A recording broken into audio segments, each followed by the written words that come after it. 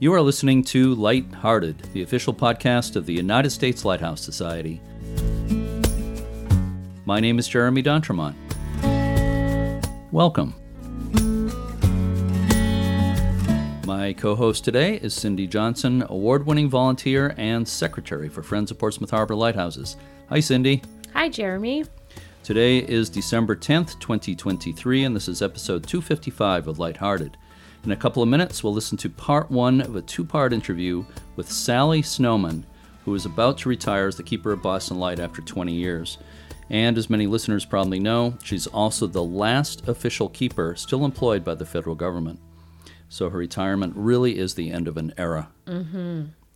We'll talk more about Sally in a minute, but how's your holiday season going, Cindy? Oh, I've actually been quite busy with this and that lately, so I'm almost ready now to start prepping for the holidays. Mm-hmm. Great. Charlotte, my wife, and I have actually seen two different versions of the Nutcracker ballet in the last week, both of them in Kittery, Maine, both great. Oh, that's really cool. I love the Nutcracker. So there's something I feel we need to mention before we go to our interview. I'm very sorry to report that there was a suicide attempt at St. Augustine Lighthouse in Florida.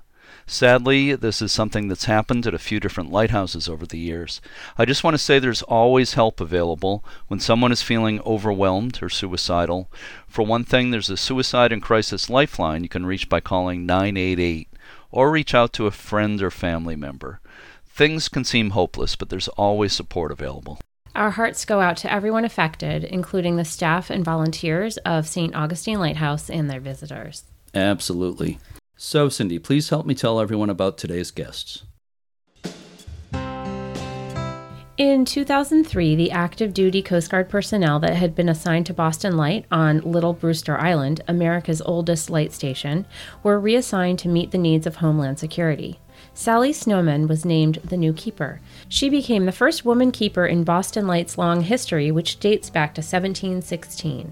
Sally was born into a boating family in Weymouth, Massachusetts, and her parents often took her to the islands of Boston Harbor.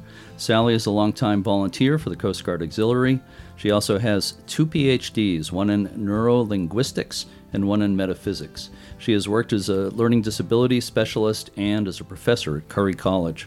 Sally and her husband, Jay Thompson, have written 2 books, Boston Light, A Historical Perspective, published in 1999, and a book on Boston Light for Arcadia Publishing's Images of America series in 2016. Sally also wrote a book called Sammy, the Boston Lighthouse Dog, and I have a signed copy. All right. In 2018, for perpetuating our nation's time-honored lightkeeping heritage, the American Lighthouse Foundation presented Sally Snowman with a Keeper of the Light Award. After 20 years as keeper, Sally recently announced her retirement, effective at the end of this month. Boston Light is in the process of being transferred to a suitable new steward, which most likely will be the National Park Service. The job of Boston Light keeper is ending with Sally, meaning it's the end of 234 years of lighthouse keepers employed by the federal government. Sally's husband, Jay Thompson, is an avid sailor and the longtime engineer for the town of Plymouth, Massachusetts. Sally and Jay met during Coast Guard Auxiliary training. On October 8, 1994, Jay and Sally were married at Boston Light. They went out to Little Brewster Island on a friend's 32-foot sailboat named True Love. I have a confession to make. The interview you're about to hear was recorded on the second try. The night before, I had a 2-hour conversation with Sally and Jay on Zoom. The second it ended, I mean literally the second we ended the call, I realized I hadn't recorded it. Oh, no. Yeah, that's what I said. I said more than that, but I won't repeat what I said. We have a G rating. Yeah, yes, we do. I have to be careful. I felt terrible. I felt sick over it. But when I emailed Sally about it, her reaction was, "Oh, that's so funny." They were completely understanding. We did the interview over again the next night, and if anything, it was even better. It was good the first time, but it was even better the second time. That shows you what nice people they are. They were so understanding about it. What you're about to hear is part 1 of 2, so let's listen to part 1 now. I'm speaking with Sally Snowman and her husband, Jay Thompson. Sally is the 70th head keeper of the oldest light station in America, Boston Light, and also the only woman keeper in its more than 300 years of history. And Jay is the husband of the the 70th lighthouse keeper of Boston Light and a member of the Coast Guard Auxiliary, and has done a lot for Boston Light in his own right as well. So thank you so much for joining me, Sally and Jay. Thank you for inviting us. Sure. And before we start the conversation here, I have to mention something. Sally and Jay, if you have a sense of deja vu here, I know I do. I think there's a good reason for that. We did an interview last night on Zoom, and we were on for quite a while. And then the second the call ended, I realized I didn't record it. So here we are again. And I can't thank you enough, both of you, for being so patient and being willing to do this again. Not everybody would be so understanding. So thank you so much. Our pleasure. Yeah. So let that be a lesson to anybody out there. If you're using Zoom to record an interview or an event or whatever it is, make sure you're recording. Just look at the little thing at the top of the screen that says recording. So with that out of the way, first of all, Sally, congratulations in your retirement. I'm sure this is a crazy time for you. Yes, it's amazingly crazy. I had no idea what it was to be coming off the federal government payroll. It's been challenging on a number of levels. I know you've gotten a lot of media attention. I was interviewed also for the stories in the Christian Science Monitor and the New Yorker magazine, but there's been a lot of other stories as well. It's been kind of crazy. Yes, certainly has. And it's still coming. And a lot of them can't understand why we can't bring them out to the light, Even if you could land on at the island right now, it's likely to be pretty brutal, brutally cold, possibly windy out there. So not a great time of year, as you well know. I know I'll be going to a retirement gathering for you in a couple of weeks in Boston at the Coast Guard Station. Thank you for inviting me to that. I'm looking forward to it. I believe there's also going to be another celebration in the spring. Is that right? Yes, in May. And it's going to be at the Hull Life-Saving Museum in the town of Hull, which is directly across to Boston Light. So if you can't go out to the light, at least it's going to be the backdrop. Let me ask you, when you became keeper of Boston Light, is 20 years ago, right? Almost exactly 20 years. Is that correct? Mm-hmm. Yeah. Did you imagine that you would be the keeper for 20 years? No, this is part of the whole story. I jokingly say I got hired what I considered a temp job, that it was only going to be for 18 months to 2 years. And then it was the 3-year and the 4-year and the 5-year. And now it's at 20 years. It's like, where did those 20 years go? Yeah, I know the feeling. Yeah. Lighthouse buffs know who you are. A lot of them have seen you on like Chronicle, the Boston TV show, and read about you and things like that. And maybe heard you on the podcast before. I had you on about 3 years ago. But they might not know a whole lot about your background. You have a background in education. And last night we were talking about some of that kind of unusual journey you've had in your lifetime. Your career path kind of took unexpected turns and so forth. But can you say a little bit about that, about your background before becoming keeper of Boston Light? Sure. What I was doing before I went on payroll, I was a college professor at Curry College in Milton, Massachusetts, and teaching teachers how to teach. That was a passion for me because as a young child, I had a lot of learning issues that back in the 50s, they didn't have any understanding or any way to really help anyone. And so I was a nice girl and I got social promotions right through high school.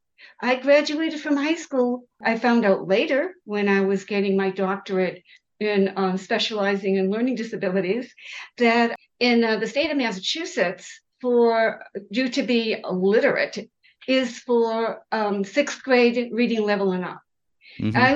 I wasn't even maybe reading on a 5th grade level.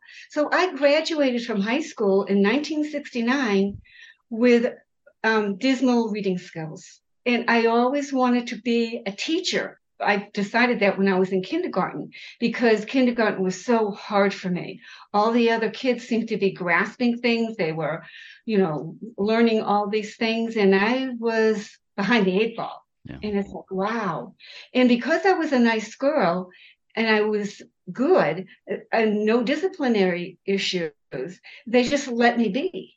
So the time I graduated from high school, looking at my transcript, there were a lot of D minuses, D's.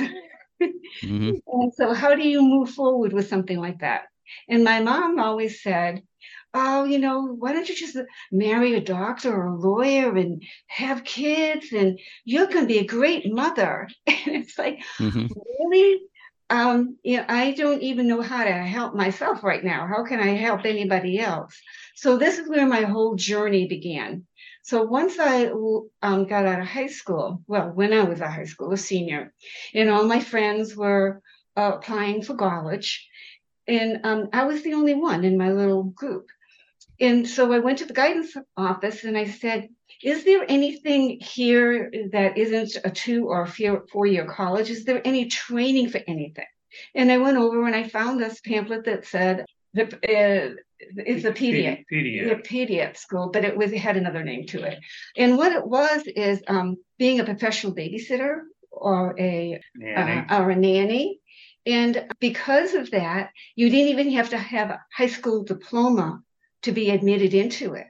Mm-hmm. And so that's where it started. And the more that I learned about taking care of children, and that's what I wanted to be an early childhood education teacher, that once I graduated from there, I then went looking to see maybe what college or a program that I could take the next step. And the teaching colleges in the United States, they used to be called another name calling. Normal schools? Normal schools, yes. Yep. And the last one in the country was in Boston. Mm-hmm. So because I was in Boston for the pediatric school, I walked over to the school, walked up the flight of stairs, knocked on the door and said, hi, what do you need to have for a background in order to apply as a student here? So when I told them my story, they let me in on a probation basis. So a year and a half into this, there was one teacher that understood me, and she literally tutored me. In return, because I didn't have money, in return, I babysat her kids for her. Ah. And so I got through a year and a half, and then the state of Massachusetts changed the law and said that in order to have a teacher's certificate in the state of Massachusetts, you have to have a 4-year college. So the school closed down. Mm-hmm. And when I went looking for, okay, what's my next step? And there was a 2-year college opening up in the South Shore of Massachusetts, a Massasoit Community College. So I went knocking on their door one day and said, what do I need what's my background in order to apply here? They were not accredited yet, so they were taking anybody. So that was easy world for me. Because of the challenges that I was having, I just went part-time. I didn't, I went to night school in summer. So the time that I left the pediatric school into the normal school to Massasoit Community College, then I went into applied for Bridgewater State College. And they looked at my resume. Now what I have is I have some C's and a couple of B minuses somewhere along the line there. They took me in as well. But what happened, I failed miserably. So they told me that I wasn't college material and they let me go. However, anybody can take night schools. So I went night school. And I did this over a 7-year period. So I went to all year long until I got to Bridgewater. But my resume was so, my transcript was so poor that I couldn't get a teaching job. So what happened with all of this is, you can imagine if you can imagine, that feeling you're always the odd person out. And this had some deep psychological issues for me. So as much as I persevered to go through all this, it was difficult. I would crash and burn. And then as I moved into being disappointed that I couldn't teach, what else am I going to do? I was doing temp jobs. And I had been on depression, suicidal tendencies. So I had been on medication since I was the age of 21. And so as I progressed and then got to Bridgewater State College, and now I wanted to get a master's degree. In Curry College, I went there for an interview to see if I was eligible to be a student to go to the master's program, despite my dismal undergraduate work. Well, when I told them my story, they ended up hiring me to work with the students at the school, because Curry College was the first one in the United States for learning disabled ADD students. And because I fit that profile, they said, you know, you're a born teacher. You can help these students. So for a summer, I worked with the incoming freshman class, getting them prepared. The college professors would do mock classes so they could go there and practice learning note taking. So what I was just, I wasn't a tutor. I was a study skills specialist. So I didn't have to know anything about the subject, which is how to study, organize oneself, and what have you. And at the time, I was working, believe it or not, in the pharmacy department of a hospital as the secretary. The director had all these books on medications. So I started looking at my medications to see what I was taking. It was like, oh my goodness gracious, I have to get off this merry-go-round. So because I had a psychiatrist, I had a psychologist, and I talked to them about wanting to come off my meds. And they said, no, if you do that, we're going to put you back in the psychiatric hospital. And I'm going, no. So I went for a second opinion at the Queen's Hospital, because that's what they do with psychiatric people. And they did me a whole bunch of tests, and they say, there's nothing wrong with you. You just have ADD in your learning. You're dyslexic.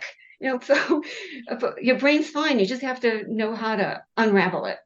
So there was my step in, and I went through the master's degree at Curry. Then they hired me, and I went from the master's degree right into a doctorate program. And it was on neurolinguistics, which is how the brain processes information.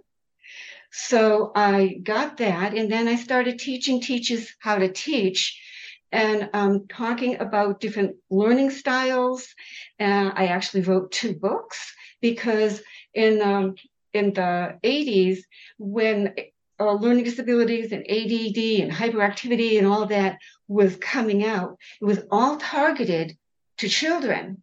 And I had a private practice on the side called the Snowman Learning Center, where I did psychoeducational assessments to determine the absence or presence of all of this, and write up reports, and go to the schools with the parents to see if they can get an individual plan for them. The parents are saying, oh my gosh, that's me. But all the books are out there about kids. So I started writing books about adults, and how the adults could start unraveling their brains too. And so in the meantime, I had joined the auxiliary when I was 24 years old. And that was my saving piece, because they just accepted me for who I was. They didn't know that my brain was messed up, and the issues that I had with learning. I just worked at my own pace. And so one of the first things I did after I joined was become an instructor, teaching the auxiliaries how to teach, because the way they were teaching was just reading the lines off the overhead projectors, or the millimeter. Yep. because the Coast Guard Auxiliary, they have a number of programs. One is they do public education. So that was the first thing I jumped into. The second thing that I jumped into was vessel examination, where the boaters that are at launching ramps, yacht clubs, marinas, you walk up to them and say, hey, how would you like a free boating safety check to make sure you have the state and federal requirements? Because if you're out on your boat, any law enforcement vessel can do a spot check and make sure you have your life jackets and fire extinguisher if you need one on board. And so I did that big time. And then the third thing that I did is get into the communications program and became a watchstander down at Coast Guard Station Point Aladdin on weekends when it was really busy. They appreciated having another body in the watchstander program. So with all that, I was progressing into getting my doctorate degree, and then in auxiliary with my teachings, I tripped over Jay. Literally? Yeah, literally. Not quite tripping, but I was smart enough to recognize teaching talent when it was available. And, in the auxiliary, it's the volunteer branch of the Coast Guard. And basically, the auxiliary does all of boating safety. The Coast Guard doesn't deal directly in boating safety. And so it's a part-time job with no pay. So you really have to be dedicated to it and put yourself into it. So it was easy to see that Sally was putting herself into it. And she knew her. She might have had difficulty at times getting stuff across, but she did so much preparation work beforehand that you didn't notice that she struggled as much as she did. Yeah.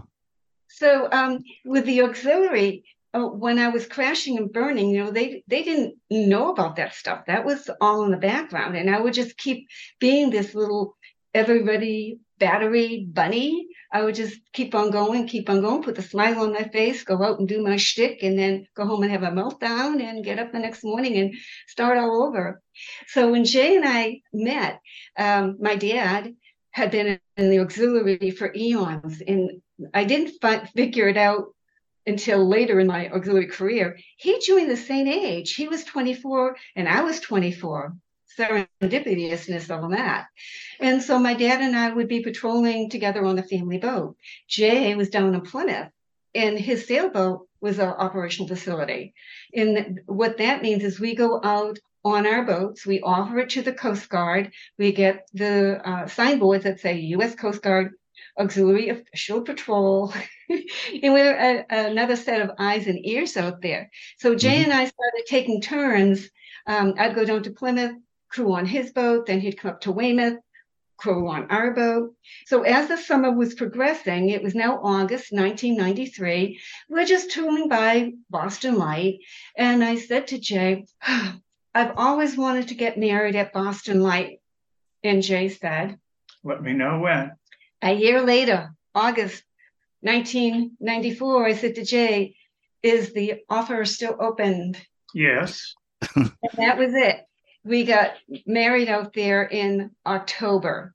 And I need to roll back a bit here and talk a little bit about my dad. Yeah. My dad in the auxiliary, and he was far up on the food chain. And he arranged for the auxiliary to have a rendezvous out there. So we weren't on a patrol that day. We would just be using our boat as a private entity. This is back in the early 60s, right? This was 1961. So we'd anchor the boat. So all the boats were there anchored, and they'd have their dinghy, and they'd roll on to the beach. So when we went in and I stepped on the beach, I looked up at the tower and said, Daddy, when I grow up, I want to get married here. And I keep on saying to Jay, my first love was Boston Light. I'm really sorry, dear.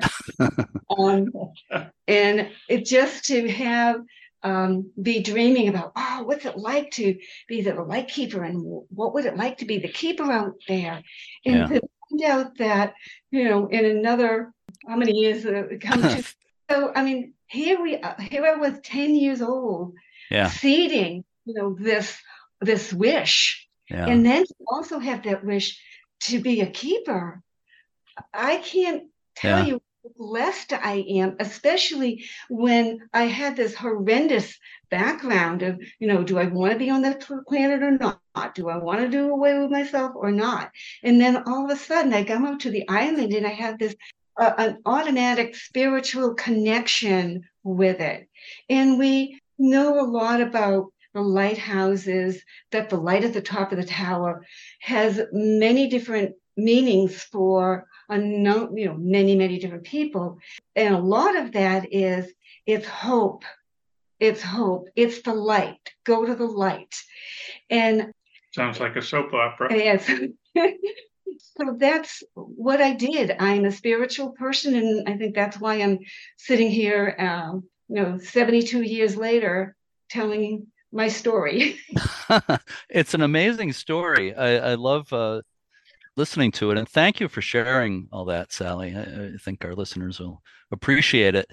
We all have challenges in our lives. There's no doubt about that. And kids need to know that if they don't do well in school because of things like that, that doesn't mean they're not smart. It doesn't mean they're not capable of all kinds of great things in their lives. So you're a good example of persevering. I know you said it was difficult at times to make it through all that, but you did persevere, and look what happened. So anyway, thank you for sharing all that. And it also makes me wonder, you and Jay wrote a book on the history of Boston Light, a historical perspective, and you also did a Images of America book on Boston Light. You also wrote a children's book about Sammy the Lighthouse Dog. But I'm just wondering, are you thinking of possibly writing your own life story, which I think people would find really interesting? Right now, I'm thinking of memoirs about how the involvement with Boston Light came into being, with Coast Guard Auxiliary, with the Watchstander program and the interpreter program, and the managing of all of that, as well as being facilities manager. There's so many components to all of this. So how we got involved with Boston Light, not only did we get married out there, but then after that happened, that was in October, a few weeks later, we went out and we did a watch. We were another set of bodies on the island. There were 3 active duty personnel at the time. There were 2 on duty and 1 was off. And they would rotate through the cycle for 1 week. And so the 2 people would be on board, 1 would leave, the 1 that was off would come on board. And so they would do that rotation. If you play your math skills, you realize that if somebody got sick, wanted to take leave or training, they were shorthanded. And that's what the auxiliary is. One of the things we do is we support the active duty.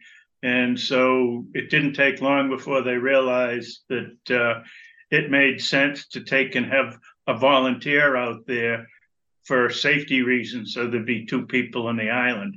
And Sally, you can relate how you first learned of that with your dad. Oh yeah, when I was a kid, and so that with the 2 active duty on the island, and for 1 to go off for the night, and auxiliaries would go and stay overnight, and my dad would do that.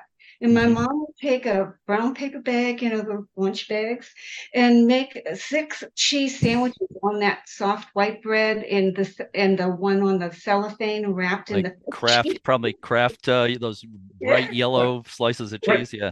So my dad would go off on Saturday morning, and he'd come back on Sunday morning. So when I joined the auxiliary, I says to Dad, does that still happen? And he says, yes. So I asked if I could go, and I was the wrong gender. So no. But once I got married, and so we went out together to do the watch, there was no impropriety with that. So once I did that, it opened the door for more of that to happen. And that was in 1994. In 1996, the Boston Harbor Islands National State Park was established, and there's 34 islands and peninsulas. Little Brewster Island is one of them. Under this, from congressional law, even though it was owned by the military, it was to work with the Park Service to have at least some sort of minimal visitation possibilities during the summertime. Public access. Yeah, for public access. And so it took a while to get the park up and running. And in 1999, the Park Service was ready and working with the Coast Guard to do a pilot program to see what it would be like to bring visitors out there. And so the rangers needed to be trained. So the Park Service asked the Coast Guard, what's the quickest way to get history of Boston Light? Because of course it's like April and the summer's coming. And they said, well, contact Sally. She and her husband's writing a book, and see if they can help you. So they contacted us and we gave them drafts of what we had.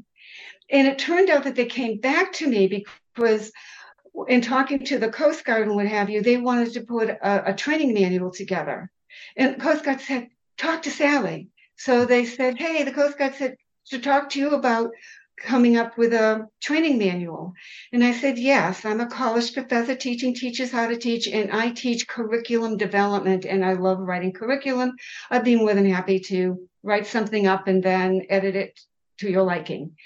During the summer, I was starting to develop that as we were doing these, giving the tours, getting a sense of how they were going to come together.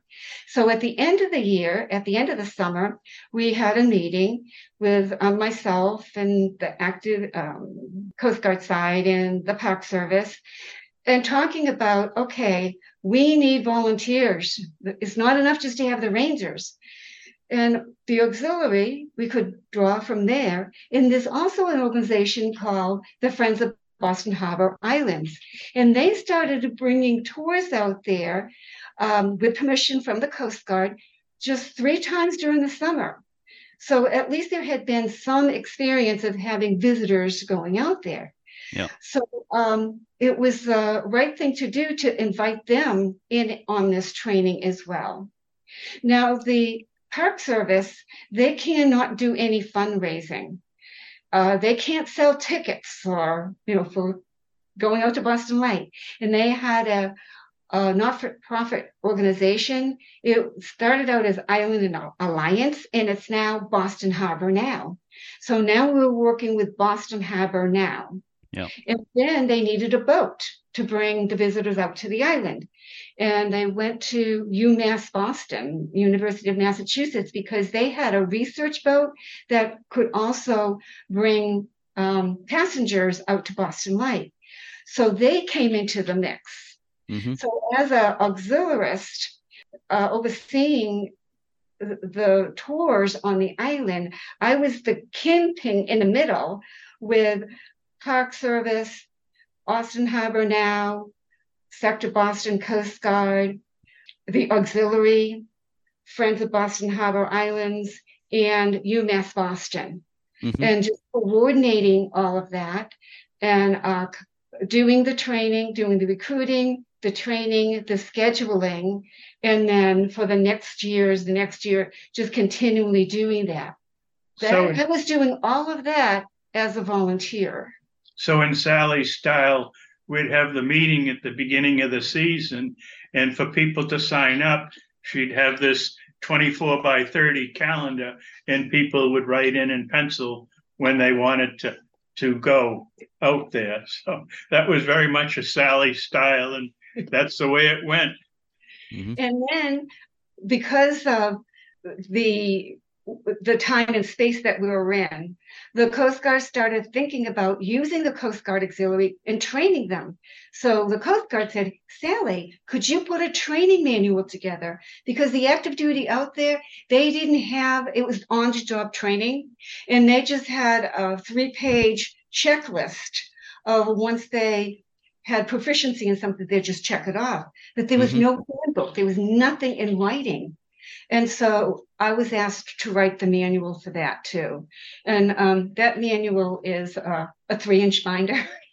We went out there a lot, but typically we'd go out there on New Year's because Sally's mother would never hear of us going out there on Thanksgiving or Christmas. And our dear friends, Jim and Colleen, they would make it a point to be out there on Thanksgiving and Christmas so that the active duty could enjoy the holidays. That all came to be because of the Watchstander program. So those things came into being. We went full blown in 2000. And then what happened in 2001? We had 9/11, and the Twin Towers collapsed, and the Coast Guard removed the 3 active duty off the island. And the light was automated at the time. The light was automated in 1998. So it really didn't need to have people on the island except for a congressional mandate at that time. And so when they left, they were gone for a while. And a few days after 9/11, the Park Service wanted to go into the new norm. And they were given permission to start opening the parks that were not right next door to a military installation. We were 8 miles away from Boston, so there was no issue with that. And they wanted to resume the tours. So the Coast Guard said, Sally, you've got watchstanders and what have you. Can you get the island opened so that we can do off snow up there? And we did that for 10 days. And so the Coast Guard thought, hey, wait a minute. What if we were to make this position a civilian keeper and then have the auxiliary as the watchstander supporting that keeper? That had to get approved. All that had to be approved. Initially, what they were talking about in 1999 and 2000 is having a principal keeper, an active duty one, and then having the auxiliary. After 9/11, they switched that more to a civilian. So the Coast Guard, in case you don't know, there's 4 components. There's the active duty, reserves, civilian, that's me, no law enforcement, no uniform, and then there's the Coast Guard Auxiliary. So with that, removing the active duty and having that civilian keeper, it changed how things were going to be run out there. Because, and this was a step toward what we would be talking about next is the steward transfer. It was a step toward that. So then it took about a year and a half for the Coast Guard to go down to Congress and say, we would like to civilianize this position and the rationale behind that. And that got approved. They did a national search. At the last minute, I threw my hat in, and I'm the one that got the job, which was supposed to be for 18 months for 2 years. So I took a leave of absence from College because I'd been there for 17 years. I could take up to 4 years leave of absence, which was very generous of them. So what happened is at the last minute, the Park Service that was going to be taking over the island, it fell through. And that's how I call myself probably the longest federal temp person to anticipating that this job was going to end every year, wondering what was going to be happening next. Yeah. And here we are, 20 years later, with the stewardship transfer. There is a flutter activity, there is movement being made, but it's not done yet. And for me personally, it would have been a nice package if tied things up neatly if it was done before Sally retired. But. Yeah, for me to retire, and then this position that I'm in is gone. The keeper position is going to be gone when I leave on the 31st of December. Right. And then if it had been a transfer, that would have been a nice little package, but it isn't. And so what's going to be happening is when I leave, there will be an announcement somewhere along the way that Boston Light is no longer being manned. And there's going to be an outcry about that going, oh, there's congressional policy that it has to remain manned. Well, the Coast Guard went to Congress and they sat down and talked turkey, and it makes sense to have it go into this the Lighthouse Preservation Act has the whole process of transferring it, and for Boston Light to be put in the queue for that, so that it's going to get proper care. The Coast Guard is for saving lives and protecting the whales and the porpoises, but to maintain a national landmark and a land site with nowhere in their mission statement. Yeah, it's not, you can't imagine it into their mission statement. It's really out there. Nothing about historic preservation and interpretation, any of that stuff. Yeah. Right.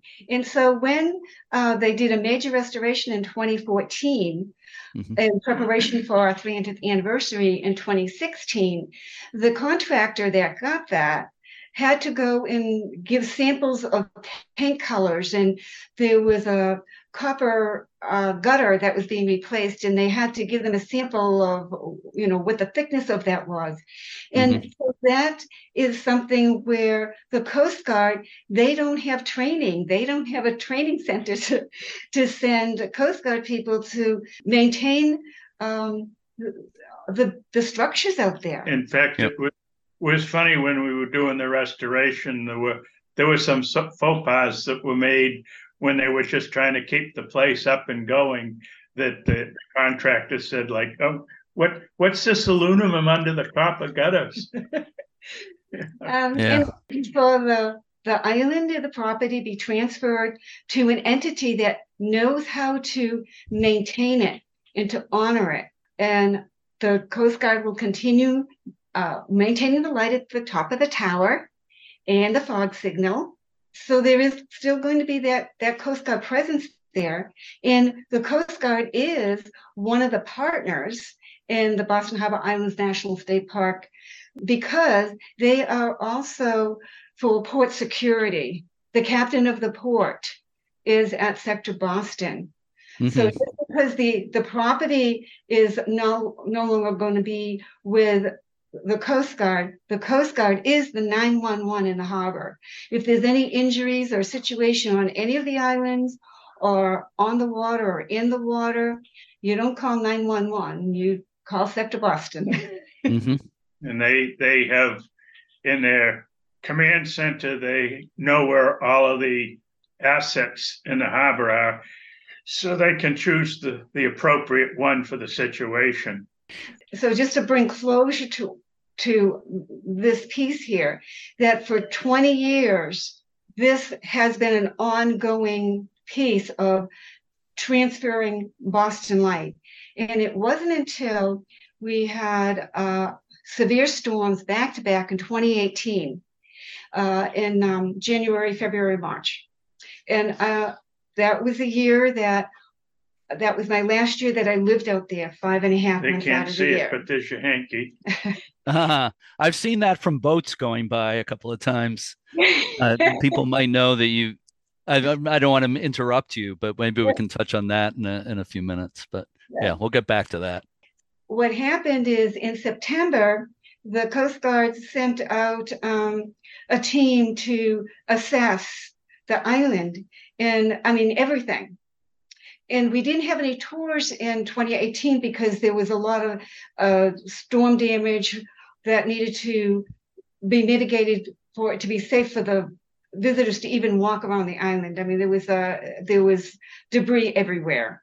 One of the ramps got destroyed, and they had to come out and rebuild that ramp. So it was totally. It was tough for us, but it certainly was not accessible to the public. So once that report came out in early 2019, it said that the house, the buildings were not up to code, and that nobody should be living out there until it gets up to code.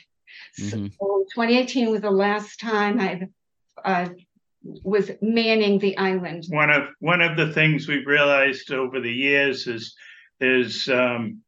risk management keeps cranking up and cranking up and cranking up. So the report may have been very similar to one done a number of years ago, but with today's standards, there was definitely a no-go. And And so in 2019, that's when Sector Boston started being a little bit more assertive about stewardship transfer, to start being moving forward with that.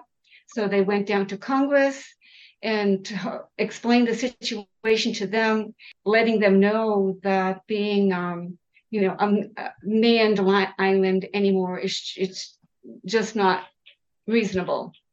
So it does not have to be manned anymore. Yeah, or womaned. Or woman, yes, exactly. Mm-hmm. And so that's like taking the hanky out for that. So whoever gets the island, and the process for that, for those who may not be familiar with it, is called the National Lighthouse Preservation Act of 2000. And what that had done is created the way to move the lighthouses that were no longer manned, because Boston Light was the last manned one, to find entities that could take care of them. So the way that the law works is that it first is offered to a federal agency. And if there's no federal agency that doesn't want it, it then gets offered up to the state for which the lighthouse resides in. If the state doesn't want it, it then reaches out to a municipality, such a town, and if there's no takers there, it then goes to a 501c3 process for non-for-profits, and the not-for-profit does not have to exist yet. If they want to create one for that, they can move forward with it, or if one already exists, they can plug it into that. And it's an enormous endeavor, yes, to do that, but it's been very, very successful. There's been approximately 150 lighthouses transferred, and the last I heard, the federal government had only taken 2 back because they were not being properly maintained. And that was through, so when there's a transfer to a lighthouse, there's 3 agencies up on the high level, on the national level, is the GSA, the General Services Administration, because they own all the federal government in the country, all the property. And then because the lighthouses are with the Coast Guard is a partner in that. And then because the Park Service, the National Park Service, they're responsible for all the landmarks and land places in the United States. Yep. So that's the 3 team that work together on this. So one of the things that gets convoluted with the Boston Harbor Islands National and State Park was it was just assumed that the Boston Harbor National and State Park would want it, as if they wanted it in 2004. And so what's happened is that there's a waiting point here, because you're waiting for all the federal agencies to say yay or nay, and then it goes to the state. Well, it's still sitting on this federal level until someone says no. Yeah. Just imagining the Jeopardy theme playing while they're, we're waiting for them to make the decision, da, da, da, da, da. There's no deadline, I guess, for that decision. It was supposed to be, but because of COVID, they just let it slide and slide and slide. And what happens when things slide, it takes even more to get back up to speed, to get back on the page, to, do what needs to get done. So I do know that there's movement toward a stewardship transfer at this time. And I don't want to know it, because I do so much media stuff, and it should not be coming out of my mouth. It should be coming out of, headquarters, or, some higher up there. So when I hear people start talking about that, I cover my ears and go, blah, blah, blah, blah, blah, blah, blah, blah. I don't want to. Yeah. Well, it seems to make such logical sense for it to become part of the park, the national park. And you're right about the Coast Guard not having the inclination or the wherewithal or it's not part of their mission. And the Coast Guard, more than ever, is stretched pretty thin these days, financially and personnel wise. So I think it just makes complete sense. And I know that you've advocated for this happening, and I think that's the right way to look at it. And by the way, I just want to say that one of the things I like about doing the podcast is it goes beyond just people listening week by week and everything. This is oral history, so I appreciate the fact that you've gone through so much history of what's happened with Boston Light and your personal history. 50 years from now, if somebody's researching the history of Boston Light and the life of Sally Snowman, I hope they listen to this and they'll get a lot of information from it. So I think it's great to cover this ground. For those who saw the Zoom session with Dan May, Rear Admiral Dan May, retired, he was the one that hired me in 2003. Yep. So interesting that, what goes around comes around. And in the book that has just recently been released, that he wrote one of the chapters on Boston Light, and I think is one of the best chapters of the book. Yeah, I agree. I think we have a lot of friends in common. I know that's the case. And you and I, Sally, go back to the late 80s, when I was helping with some of those tours that Friends of the Boston Harbor Islands were running out there. And you were on the auxiliary out there. I have a picture I took of you on the dock with a few other auxiliary people waving to the boat as we left. So I treasure that. And I was lucky enough to be involved with the publication of Dan May's book that's just come out. So it's great to learn the background, from his point of view. And he's a great guy, done a lot of good work. And going back to the 80s, I knew Dennis Dever pretty well. I was the keeper there for a couple of years in the late 80s. We talk about Dennis being the last keeper, because right. when they were talking about unmanning all of the stations, and they had it on the docket that he was going to be the last. And yep, there were a lot of newspaper articles calling him the last America's last lighthouse keeper. And I think he enjoyed that role. He loved it out there. I know he really did. Yeah, it was interesting. Those stationed out there, it was one way or the other. They either loved it or they hated it. It's like Moxie, the tonic. You either love it or you hate it. I hate it. But you're absolutely right about that. In fact, at the same time Dennis was out there, there was another Coast Guardsman, below him. I think he didn't like it at all. He didn't enjoy any of it. He told me for fun he would drop water balloons off the top of the lighthouse onto the ground. So that's how bored he was.